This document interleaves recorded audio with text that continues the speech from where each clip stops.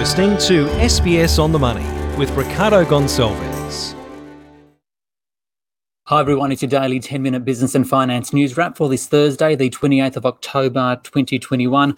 Later, we'll take another closer look at house prices because the pace of that growth in house prices is significantly slowing. We'll speak to Domain about that. But first to interest rates, because economists are reacting to yesterday's higher than expected inflation result. And while NAB agrees with the RBA's forward guidance of no rate rise before 2024, others don't. The most aggressive change we saw today was from the Commonwealth Bank. Economists there now say that instead of their forecast of the first rate rise to come from May 2023, they're now penciling in November 2022. Westpac maintains the first rate rise to come in February 2023. And ANZ said today the RBA may change its forward guidance to a hike in the second half of 2023 now. Now, this all comes on a day where the ASX fell 0.3% to 7,430. But what does the market think about the next rate move? For more, I spoke earlier with Evan Lucas from InvestSmart. They're agreeing with them. And if you look at the market is actually pricing in by December 2022 as much as 3 rate rises. Now, the other thing we need to put into perspective here with that comment is that we are currently at 0.1 of 1% on the official cash rate. The first rate rise is more likely to go back to what we call the normal movements, which is where they move in quarter numbers. So that's 0.25 of 1%. So they're more likely to say it goes from 0.1 to 0.25. So adding 15 basis points, as we call it. So 0.15, and then going from there. But there are people in the market and the market itself that's suggesting that the cash rate could be even as high as 0.75 of 1% in December next year. To me, that seems very, very high, but the rising inflation and the speed of which it's going is giving them the justification to do that. The next question that comes from that, though, is whether or not that is the right mechanism in terms of doing that right here and now, because we know that raising interest rates does definitely slow the economy down. And do we want to be doing that as we're coming out of the COVID world? So rising inflation typically leads to rising interest rates. So in that kind of an environment, what typically happens to shares? Shares tend to ease off. I mean, again, it's an economic thing here, isn't it? I mean, the reason you do it, the best way to explain it, interest rates are a broad brush tool, and they are a very, very broad thing in what they do. And some people describe it as it's almost like having a big paintbrush to do fine art, because if you're lowering or raising interest rates, it's for the whole economy. It means that borrowing costs for businesses, for personal lending, for your home loan, for any form of lending that you do or any form of borrowing goes up or down. It's the same on the other side with the savers. They get a better rate of saving or a worse rate of saving. So when you look at it from that perspective, at the moment, the desired idea is to make the economy expand. It means that we're trying to lend to as many people as we can, give them cheap credit to actually go ahead and build a new business, etc. So when you raise rates, you are obviously trying to slow that down and therefore slow down the expansion of the economy. So that will therefore mean market slowdown as well. What's different this time around, though, and I think we need to discuss this, is that there are different mechanisms that are going on in the post-COVID world. For the first time in our history, the RBA put through quantitative easing. We didn't do that in the GFC. We also did other areas that you probably might have seen that are quite technical, like yield control, that are all there at the moment.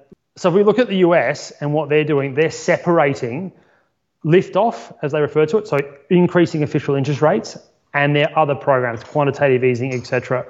The RBA may now go down the same line and have to admit that the economy is doing much better than they forecasted, that inflation is doing much better than they forecasted.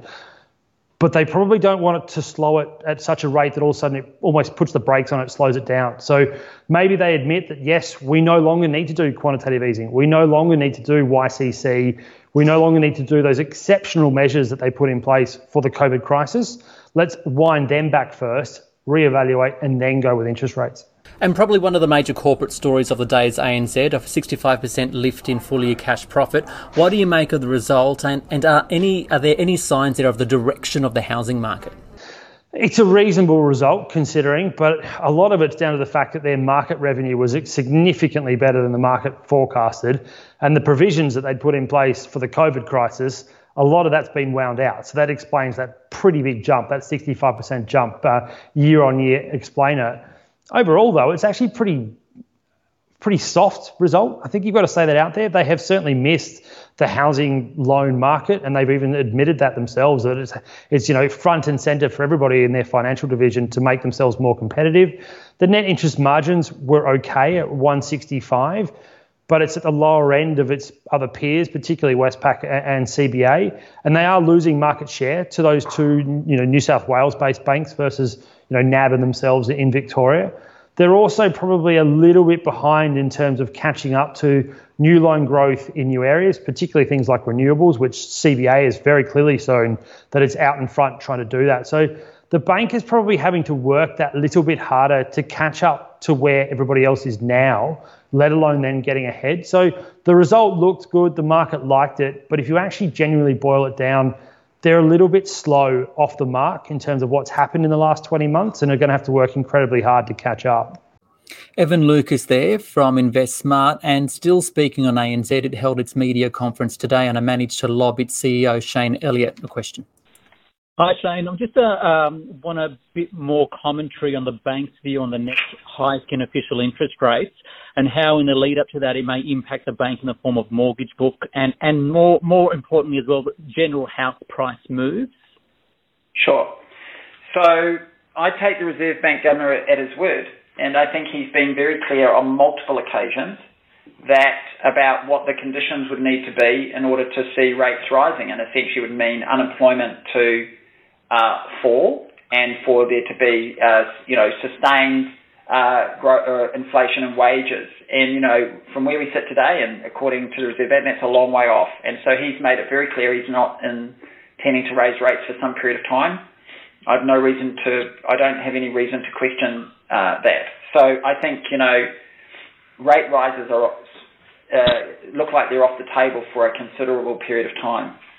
Now, house prices are clearly, we've had an extraordinary experience, right? And clearly one of the factors there, it's not the only factor, but one of the factors there has been the impact of low interest rates has made borrowing more affordable, and therefore people have used that to leverage up, and it has fueled increased demand, and we're seeing the result of that in house prices. What we know is that the other side of the equation, supply, takes a while to respond. And that's in the best of times, it takes time to respond. Once I see house prices increase, if I'm a developer or I get out and I start putting new products into the market, that takes normally 12, 18 months, even longer to be effective in normal times.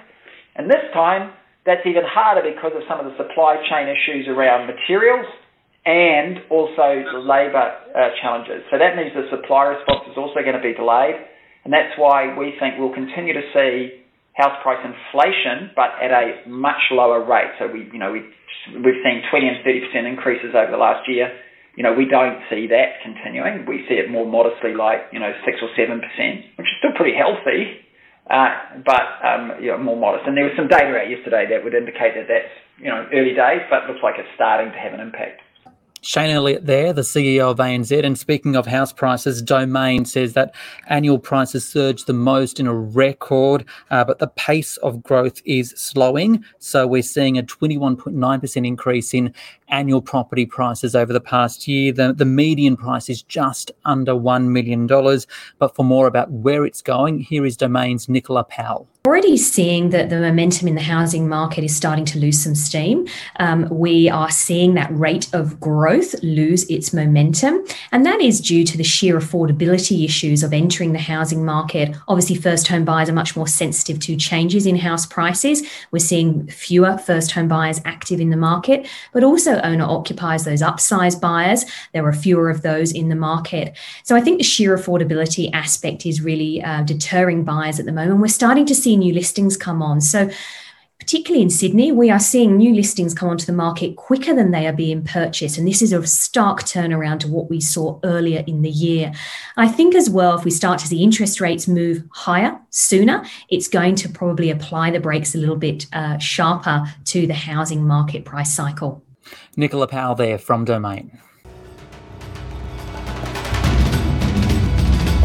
This SBS On The Money podcast is provided for informational purposes only. The content on this podcast should not be understood as constituting advice or a recommendation. It is not personal advice and does not consider your personal circumstances or objectives. You should contact a licensed professional before making any financial decision.